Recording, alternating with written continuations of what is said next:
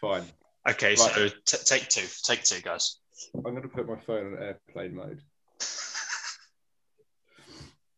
Okay. Right. Okay, guys. Episode 3 of the Gym Twats podcast. Welcome. So today we're going to talk a little bit about common trends and issues that we see when we take on new coaching clients, and some of the methods that we use to perhaps navigate around these problems, to help get our clients results that they can adhere to, and that are sustainable. And hopefully it'll be stuff that you guys can start incorporating into your own training and nutrition and lifestyle, etc., and ultimately help you as well. So, Rich, I think you got the first topic. Yeah, I was saying that one thing that I find always comes a bit of a shock to me is when clients are surprised that there is a process that happens before you write any kind of program, you send them any kind of nutritional information. Clients are always really surprised at that. And I think that shows a real lack of understanding from a lot of how coaches structure their training, especially in the online realm. And just the lack of being able to kind of understand the client and get what they want out of, understand what they want out of their training. And there's the sheer sort of surprise of like, oh, like we're going to do like, what's a movement screening, goal setting, those sort of things. Like clients are surprised at this when they really, really shouldn't be. Yeah, I agree. That's probably the most important part of the journey, is also establishing exactly where you are, establishing where you want to be, and then having that reverse engineering process as well. So it's like kind of skipping out on the where you are right now is like, it's pretty dire to do that. Yeah, I've found recently with the last few clients that I've taken on, and this is me as well, just digging in a little deep with people, is that they say they want fat loss, or they want muscle building, or they want something else, but if you dig a little deeper, they actually perhaps want something completely different. You might say, oh, I want to lose weight, and you ask more questions, and it's like, well, losing weight would be nice, but actually what I really want is to be more confident, to feel happier, to be able to do X, Y, and Z with my partner, to walk into the gym and be able to start exercising without feeling embarrassed and stuff. And it's not so much physical changes that they want. It's a lot of mental and like an emotional changes that they're ultimately looking for. But I think this comes back to people, personal training and online coaching. For a lot of people, it's become this like binary choice of you either want to drop fat or get big. There's a whole lot of other stuff as well. So I've definitely found with clients that by digging a little deeper, the most common trend has been that they don't actually want what they say they want. They want something different. And unless you dig a little deeper and you follow that process that Rich was talking about, you're going to struggle to actually find it. And you might get 12 weeks down the line and your client has lost some weight, but they're still not happy for some sort of reason. And then you think, oh, well, or they cancel with you and you're like, why cancel? You've done so well. And they're like, oh, I just don't feel like I'm like gaining anything from it. Like I'm still binge eating and I still don't want to get naked in front of my husband or wife, or this, that, and the other. And it's that communication, isn't it? It's that process, digging a little deeper and finding the why, as a lot of people will call it.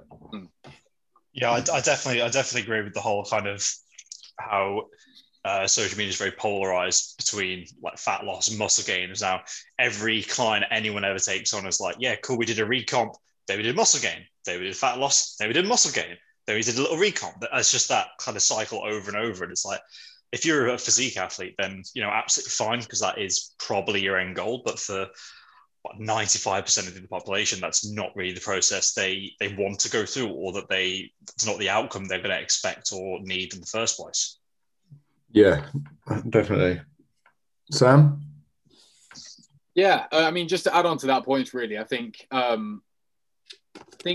probably when it comes to things like kind of building habits and stuff like that, I think that's such an underrated and often overlooked part of the process in a sense. And again, kind of going back to what you guys said, there's been a lot of occasions with clients where we'll kind of put the brakes on fat loss and muscle gain or whatever, and we'll just strip it back and we'll be like, okay, let's just spend the next 30 days or whatever just focusing purely on habits. Let's focus on getting your steps between a certain range every day. Let's try and keep calories here within like a 10% range of like your target, stuff like that. And then we just, there's been many times when I've done this with clients where on a week-to-week basis is focusing more on the habit side of things, and we just completely neglect like the scale weight, the training side of things. It really is just about a case of just doing X, Y, Z, which we know are going to build the foundations for more success down the line.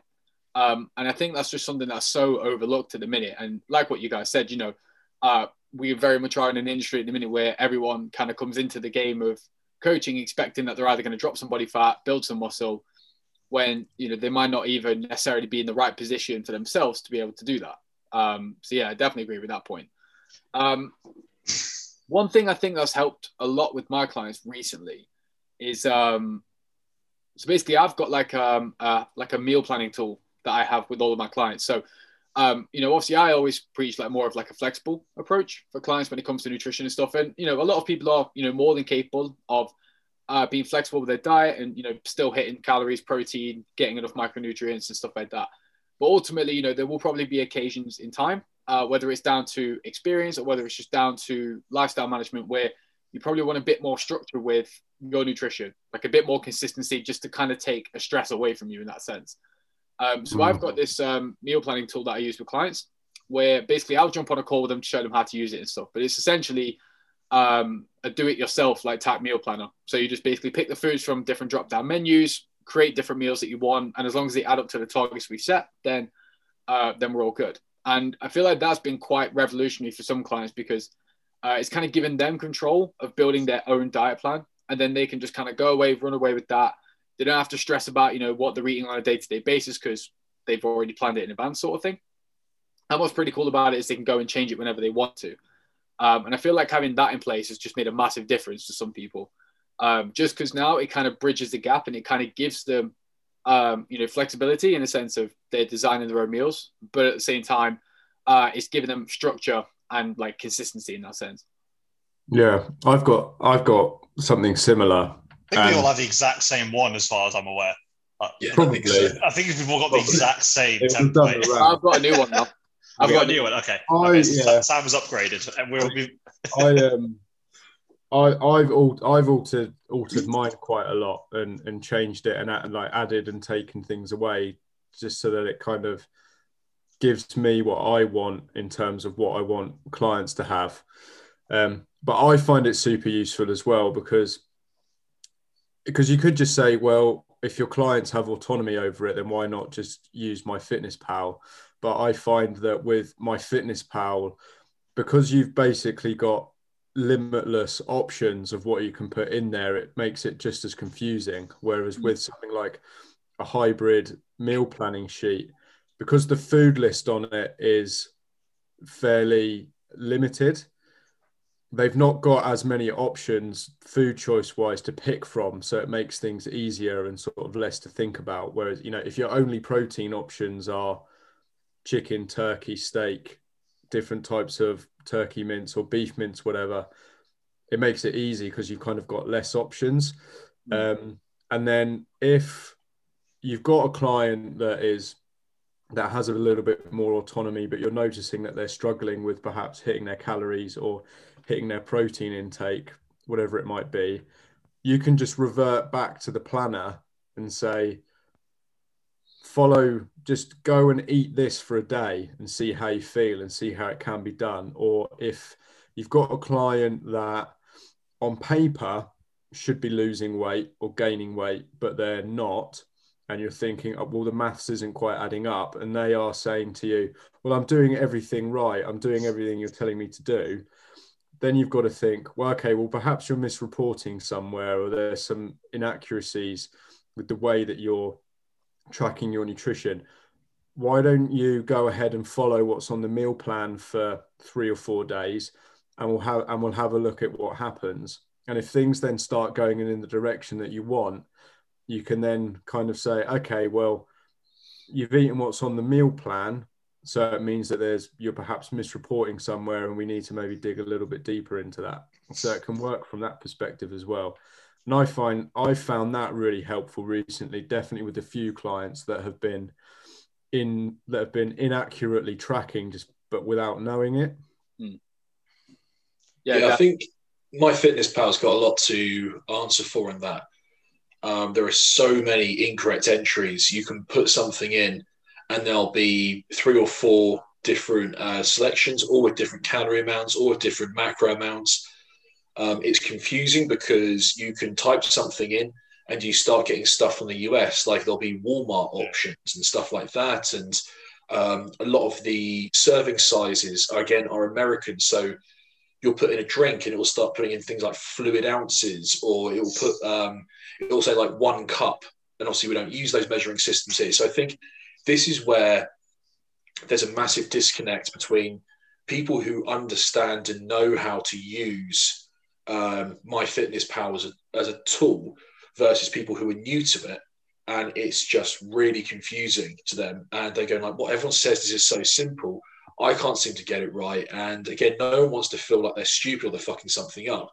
So therefore, people end up ditching MyFitnessPal for that exact reason. I feel like if they cleared up their databases a bit more and started having geographical lists based on the country that you select, it could be so much easier. And then reaching out to companies to have, for example, to update, and you get the little tick when you know it's from, for example, the manufacturer of a food product will actually have uploaded all the correct nutritional information. And that can make things so much easier for people. And like I say, we hammer on that MyFitnessPal is so easy to use, but it's easy for us to use in the same way I think it's easy to drive a car. But for someone who's driving for the first time, they keep stalling the engine, as everyone does when they first learn to drive a car. They end up feeling stupid. And there's this perception of like, well, you're shit. And if you can't do this, and you're an idiot. And again, it's the kind of like, it's not meeting the client where they are with their knowledge and their understanding. And, people these days will jump straight in and go, right, okay, well, here are your macros. Yeah. I've had clients who don't know what macros are. And it's this expectation that people already know what a macro is, what a micronutrient is. And again, there's so many assumptions in the coaching process that I think end up really destroying the relationship between the coach and the client.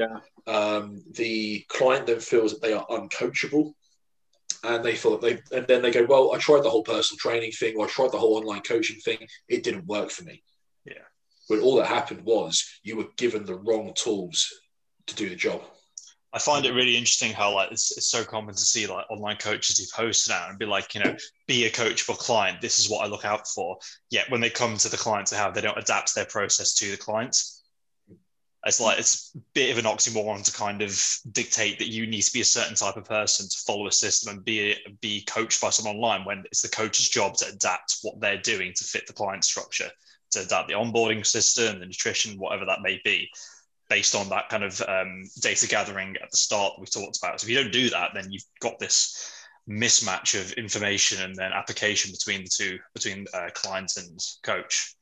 Yeah.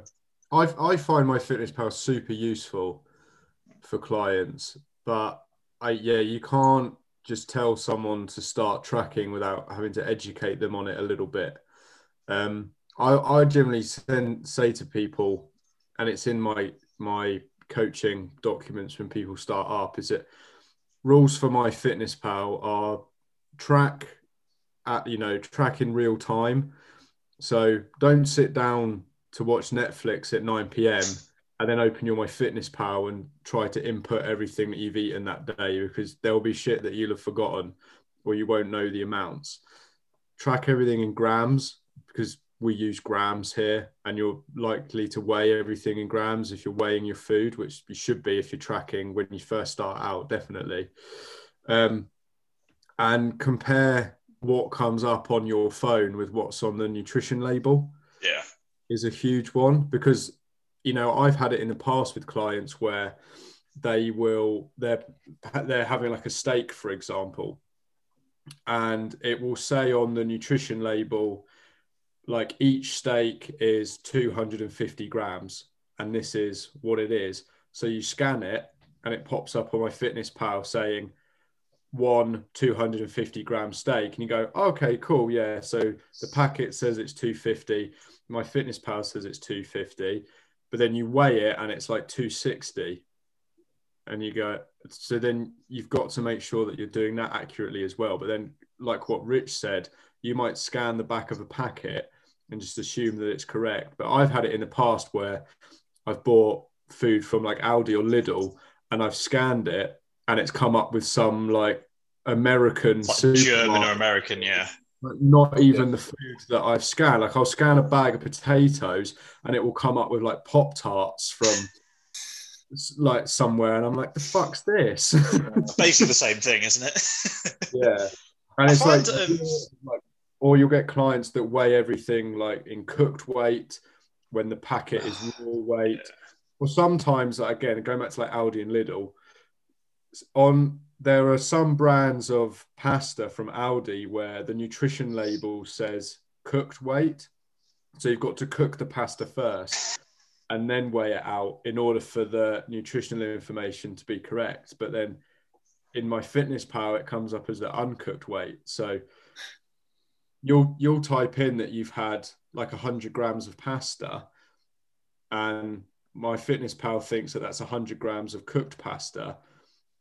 So the calories are all over the shop. Oh, there you go, folks. If you want to make sure your MyFitnessPal data is accurate, don't shop at Aldi or Lidl, apparently. I think this is what. If you want to actually have any money, you've got. I honestly think this is why people find it hard to believe that calories in, calories out is the most important part of nutrition, in weight loss, weight gain, and things like that. Because they'll say, "Well, I tracked everything that I ate, and I still either couldn't gain weight, couldn't lose weight, or couldn't reach my goal, even though I was tracking absolutely everything." And again, I've had these issues before with people, and then it leads this concept of either calories in, calories out doesn't work, tracking your macros doesn't work, or it then feeds back into a more sort of bit more insidious sort of idea, is that you have to eat a certain type of way in order to lose weight. Yeah, 100%. You'll see people that have tried tracking in the past and it hasn't worked, and then they might go and start like a keto diet. Yeah. And because ultimately then they've just slashed themselves of lots of calories, and it's put them in that deficit, and it's worked for them. They then are like, well, calorie counting was shit, but the keto diet is awesome. And then trying to get somebody to understand that it wasn't the diet, it wasn't the fact that they cut carbs out that got them the result. It was the fact that they were in a calorie deficit, which is what we were trying to teach them ultimately in the first place. It's so hard to get their heads around that. So I think coming back to obviously common trends in, let's call it tracking inaccuracies or not understanding nutrition properly or the process, I think like being educated it's got to be huge, isn't it? You can't just expect your clients to know. You've got to educate them. There's a certain amount of trial and error that comes into these things. It's like, just going back to what Rich said, like, I think I downloaded and deleted MyFitnessPal 4 or 5 times, like when I first started training, before I finally got the hang of it. Like the first like photo shoot prep I didn't use MyFitnessPal. I was on such low calories, just like Ben said, that I was going to lose fat anyway. And I was like Googling like the average calorie per whatever food I was eating, doing the maths on my phone calculator and putting it into my notes every day, and then just doing that. I've also found, I mean, I don't know about you guys as well, but a common trend with a lot of people is that sticking them straight onto calorie tracking and MyFitnessPal, it doesn't solve a lot of of underlying problems that people have when it comes to their nutrition and their behaviors. And sometimes I feel like for some people, it's great to have flexibility and autonomy. But if you say, oh yeah, if you just track your calories and make sure you're in this deficit, then things will be fine. Yeah. When their relationship with food is still fucking terrible and they're eating shit and their insides are just in pieces and they've got low energy and they're bad skin and they're not sleeping, you're not really helping them, are you? They might lose weight, but they might be super unhealthy. So I sometimes find, and I wouldn't have said this 3 years ago, I sometimes find with some people, you've got to be that authoritative figure and just be like, look, you've got to cut out a lot of this crap. Like you've got to perhaps eat clean for a while and know what it's like to eat like nutritious food and focus on a couple of veg servings a day and some protein servings per day, and not just have it be like pizza and McDonald's and stuff all the time. And once you've built a healthier relationship with food, you've then kind of like earned the right to be able to build up that balance and incorporate those foods back into your diet, because you're now like your overall understanding of nutrition and the way that you manage stress and emotional eating and all that is in a much better position, and you can ultimately then afford to live that way. Because you'll see, like, you'll have like a woman or that's massively overweight that then sees like a fitness influencer that's got an unreal bod being like, yeah, I eat pizza for breakfast and still lose weight. And they're like, oh, well, if V-Shred, right? Yeah.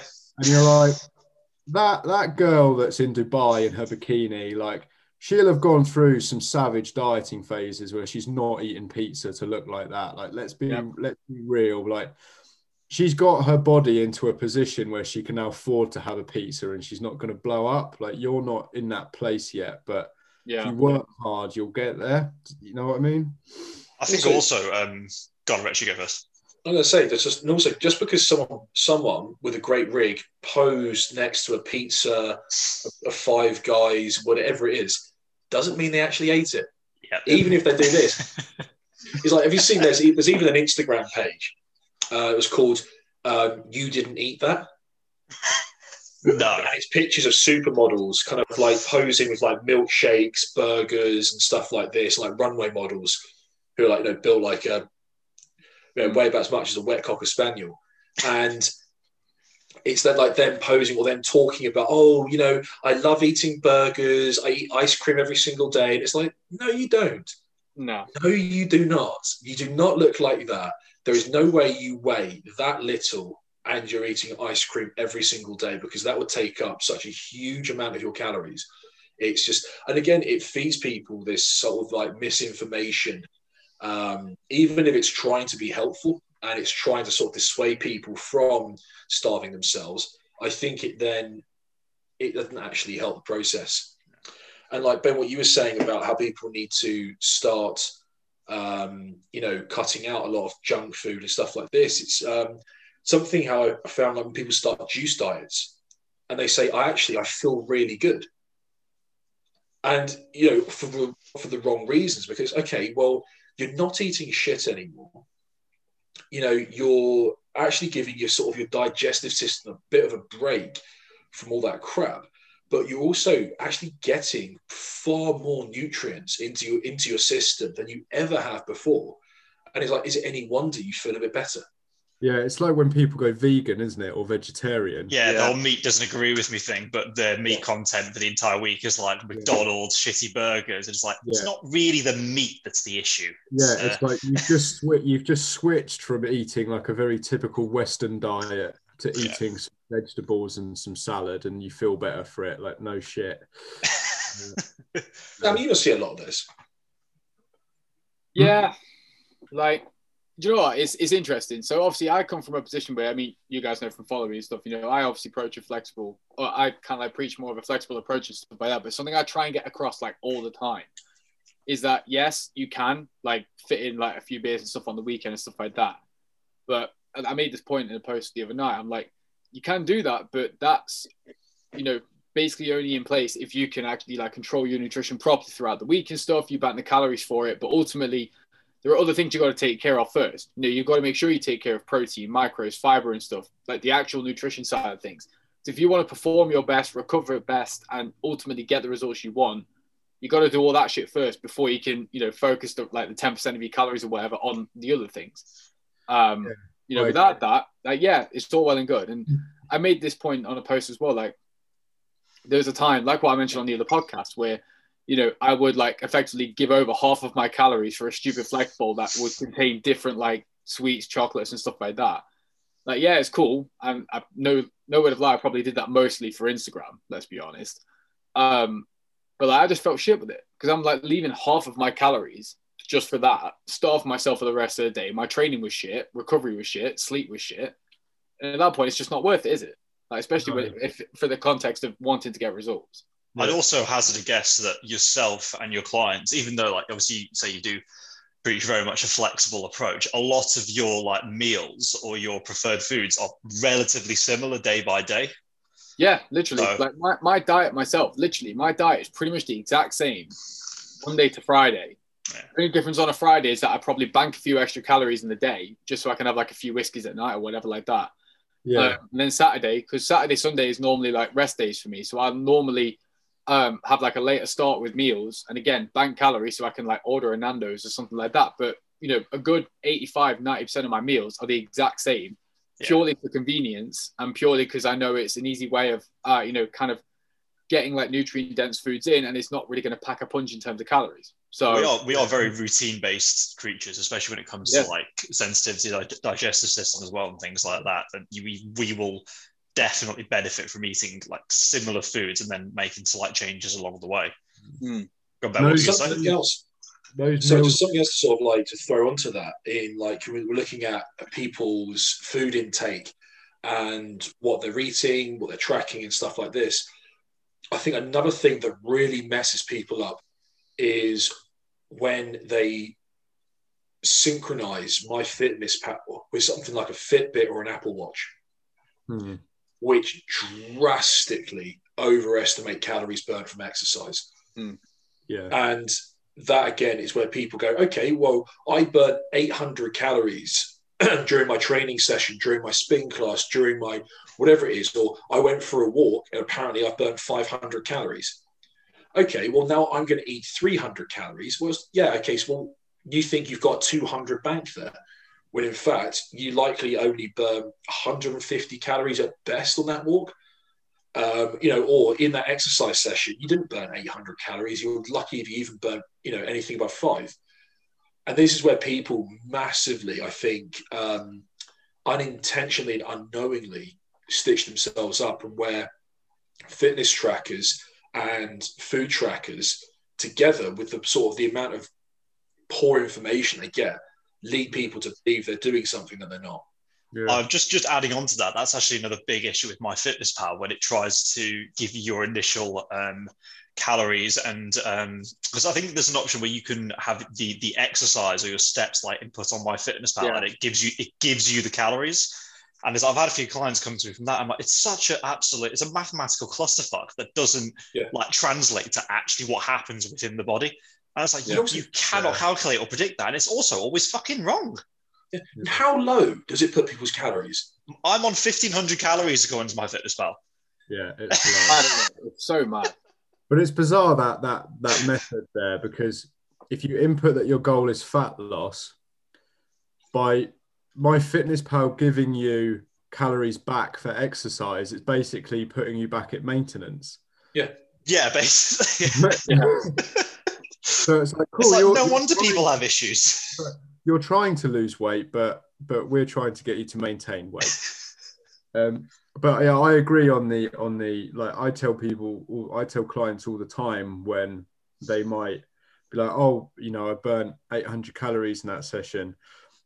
And again, it's a trend. You've got to say you did. I mean, I've got the most accurate I've seen is the Garmin watch that I wear. So we'll give them a shout out. Maybe they want to sponsor the podcast. Going out to tens of listeners, tens of them. If I ever can remember to tell the Garmin that I'm training, it will typically tell me I've burned anywhere between 130 to 150 calories in like a 60-minute strength training session. That's about right. Which I would say is accurate enough that you kind of know where you're at. Like when I say to people, oh, you're probably only going to burn 150 calories in that session, they're like, oh, but I burnt 150 calories on the assault bike just doing 20 minutes. I'm like, no, the calories on the assault bike are not correct. I was like, oh, I did a 3K and my watch told me I burnt 1,200 calories. No. It's walking as well. They are terrible. Yeah. So like they massively overestimate walking. You go for a walk, it tells you burnt 300 calories. I'm like, oh, fuck. Unless you wear like a weighted vest of 30 kilos, maybe, yeah. Unless I'm literally walking through porridge, then, like, I don't know. It's like I said, this is where people end up having this really kind of warped perception of they massively overestimate calories burned from exercise and then massively underestimate the amount of calories in the food that they're eating. Yeah. The likelihood is that the 300 calories that they burnt doing that walk, they were more than likely drinking like a large full fat latte with their mate whilst they were doing it. Yeah. More calories, what they'll have supposedly burned off. You know what I love about all of this? We've just gone off on a massive tangent here. We started out by just talking about, common struggles that our clients go through. And now we're going on to talk about why MyFitnessPal is bullshit, why fitness trackers are bullshit, and why everything's just bullshit. What else is bullshit? What else is bullshit? Everything, literally. Everything's bullshit. Ben's just got so sick of it, he's left. He's like, I'm done now. Literally. But again, it goes back to the whole thing of like, walking, like the whole, you got to do 10,000 steps a day. Oh, I hate that so much. Really, honestly, I can't. Why I cannot describe why. I was like, it means absolutely nothing.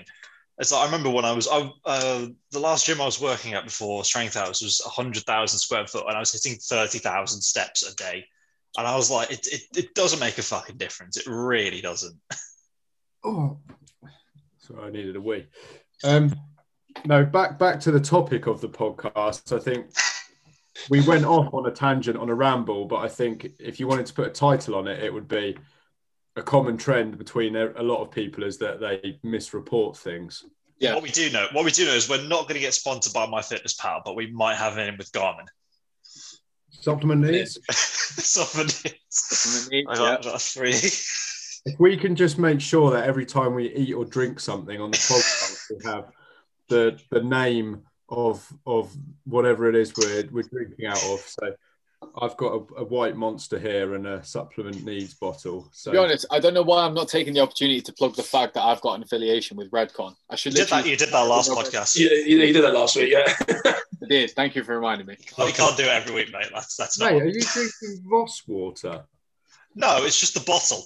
Oh, all right. I was gonna say, someone's doing well. That's a proper Tory behaviour, that is. Mate, that's such a flex just for the podcast. That's such a flex. I've done it for the last 2 podcasts. Has no one fucking noticed? Right, if you think that's a flex, wait till I'm doing our podcast in Dubai in a few weeks' time. Oh yeah, let's not get into the. Yeah, mate. Good luck with the internet there.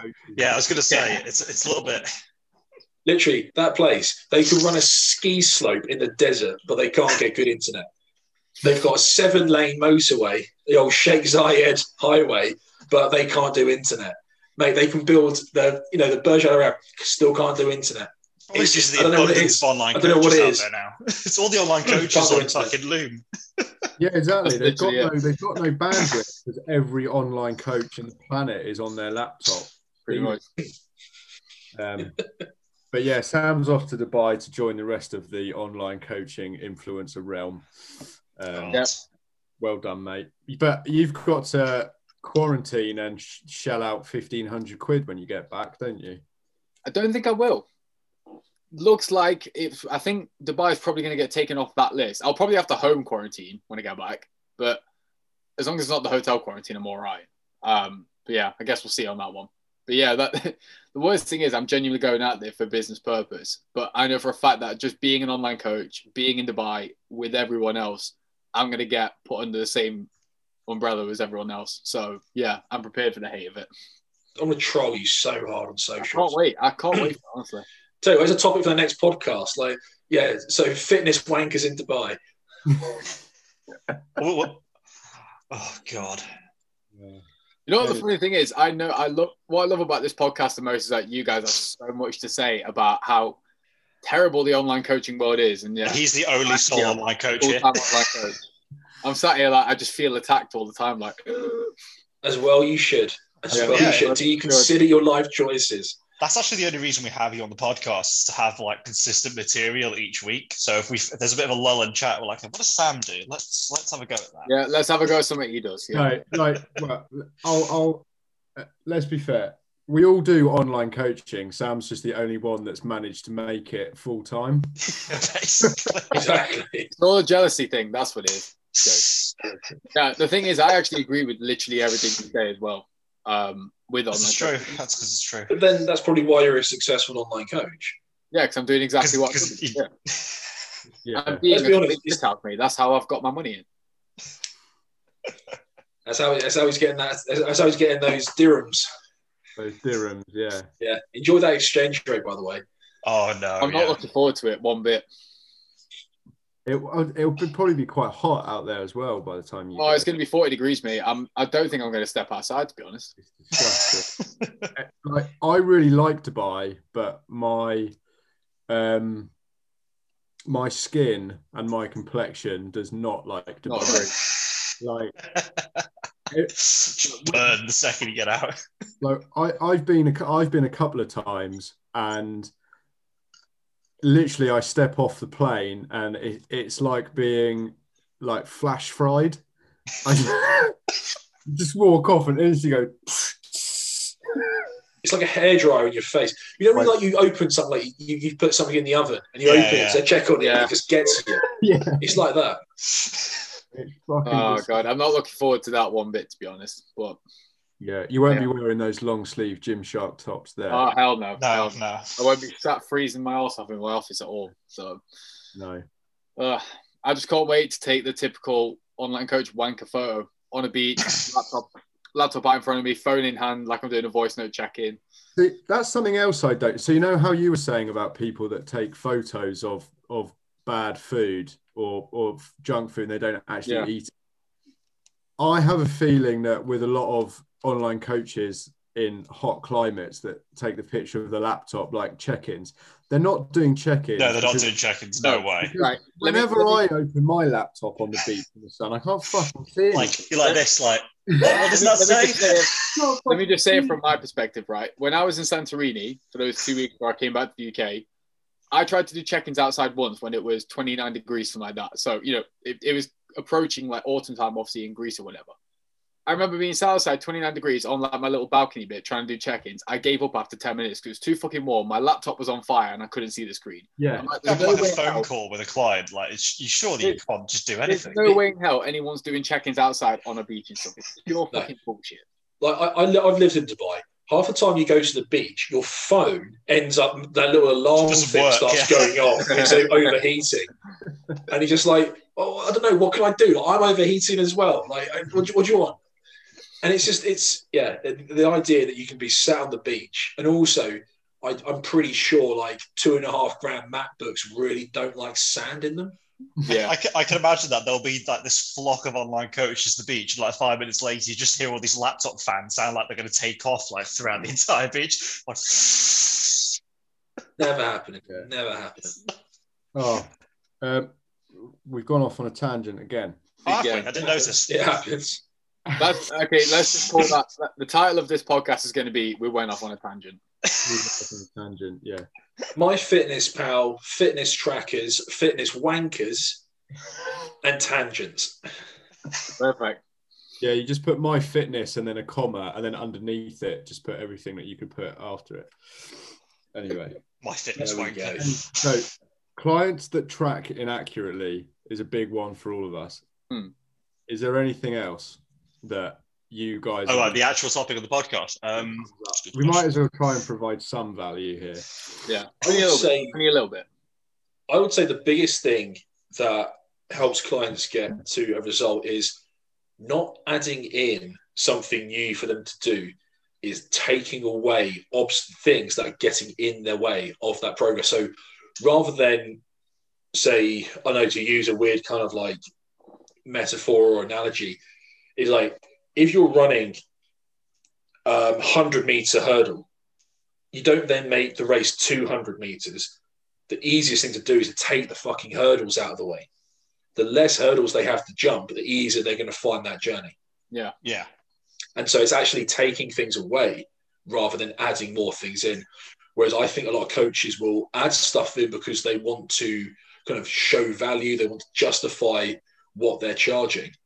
And so they'll just throw stuff on top. Okay, right, we're going to start tracking.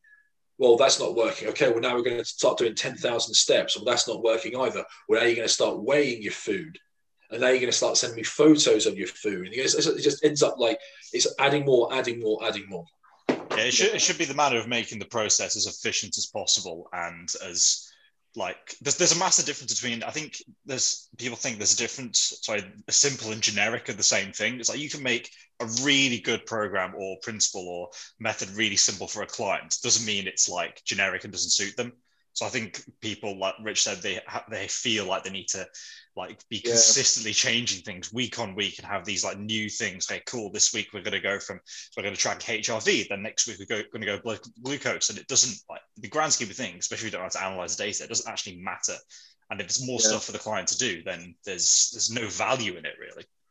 I think the thing is as well, like it's like what we spoke about in the podcast last week as well. I think there's a sense of like shiny object syndrome, both from a coach perspective and a client perspective. It's constantly thinking, oh, this looks cool. This is going to help me get better results. Let's add this in. When in actual fact, like, let's be perfectly straight here. The process of, getting results, it really isn't as sexy as it's, made to look via Instagram, let's say, for example. A lot of the time it's just consistency, ticking boxes, doing the basics, and that will get the result. But that's not marketable a lot of the time, which is why, obviously a lot of this shit gets added in to make it look sexy and stuff. And it's just like what Rich says, it's just adding more complication to the matter, and it's just making things a lot harder to achieve in that sense.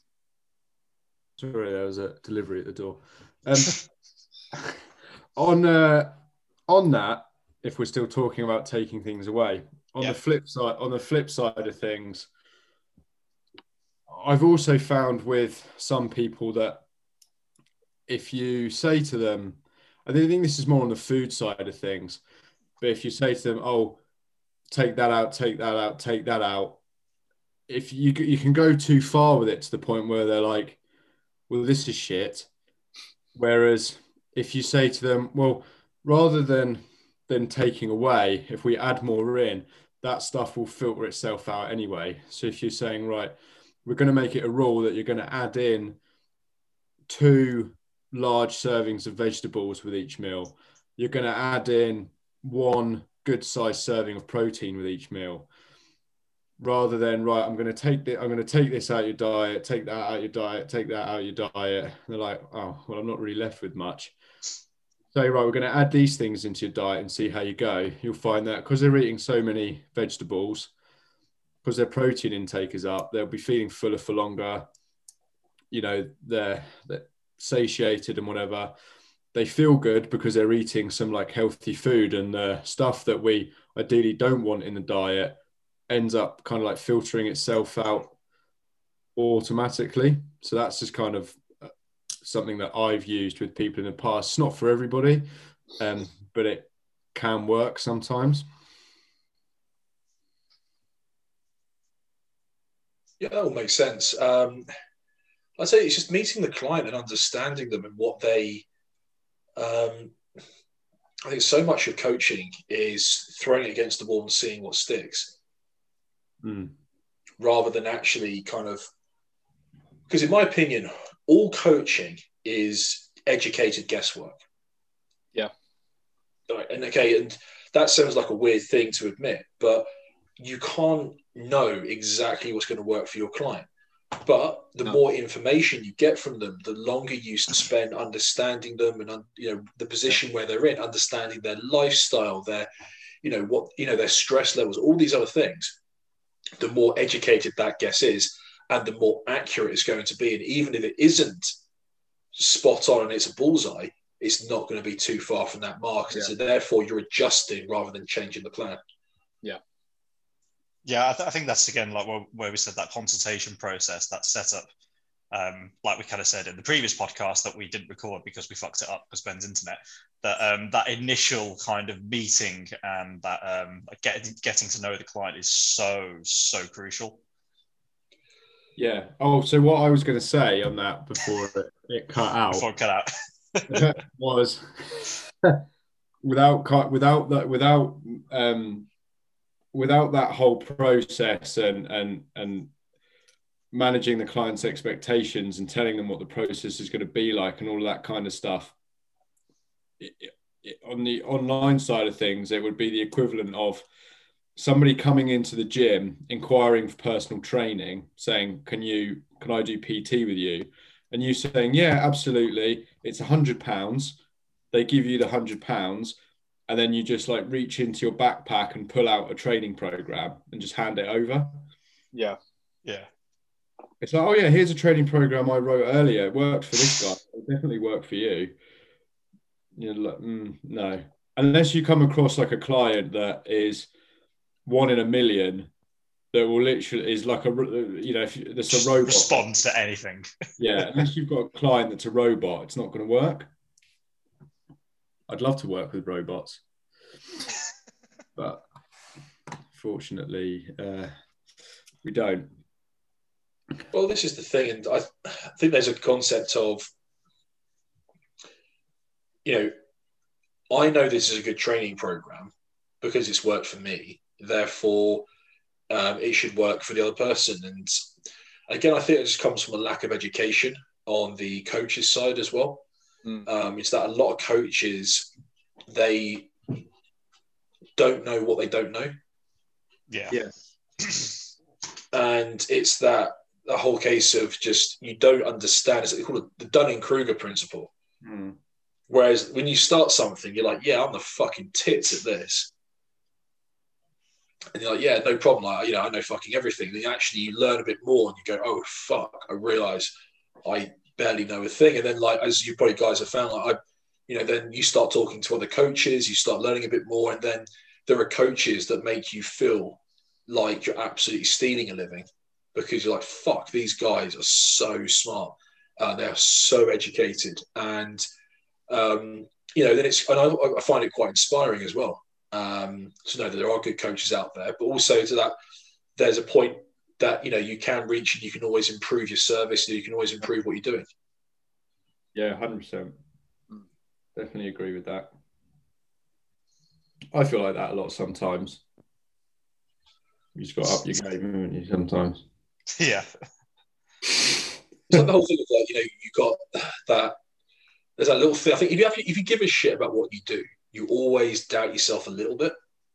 Yeah. Oh, 100%. Yeah. Yeah, it's like that old saying, like, if you're the smartest person in the room, you've got to find another room. Yeah.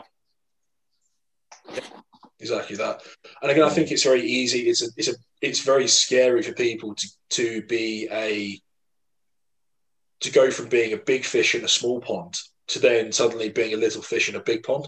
Yeah. And you see it in multiple things in life, like people who are afraid to go for a promotion because at this level they're currently like shit hot. And I think that again, and it's that sort of admittance that I don't know enough, and there's a certain amount of like ego and pride that's attached to that. And I think that can be on both sides. In that. Sometimes it's on the coach's side, they won't educate themselves, they won't go on to learn more, but also from the client, in some instances that they almost don't want to be told what deep down they know is actually happening. Yeah. And sometimes people don't want to hear it. And again, that can be sometimes an ego thing or a pride thing. There's a massive difference between confidence and arrogance when it comes to stuff like this. Yeah, sure. Without doubt, yeah. Right, gents, I think we're about an hour in, aren't we? I think we've chatted enough shit for today. Yeah, I think we've given enough people enough of our voices for one day. I think so. Yeah, I agree. I've definitely noticed a trend with these podcasts in that every episode, whatever the topic, we just revert back to talking about what we dislike about a lot of online coaching. Yeah, we'll do a whole podcast on that, and then hopefully we'll never speak about it again. Yeah, get it out of the system. Yeah, that's what we need to do. That should have been the first episode. Just an entire hour of having a go at Sam, basically. Pretty much, yeah. Constant attacks on me, left, right, and centre. Yeah, why is Sam such a prick? Yeah, let's do that one. Next podcast topic. Look at him with all his free time and all his money and his holidays. What a cunt. Yeah, you just want to spit on him, don't you? Yeah, take his laptop and break it. I'm just a scum of the fitness industry, all right? I wear that title proudly. That you do. Good stuff. Right, boys. Well, it's been a pleasure, as always. As always. I'll see you guys next week.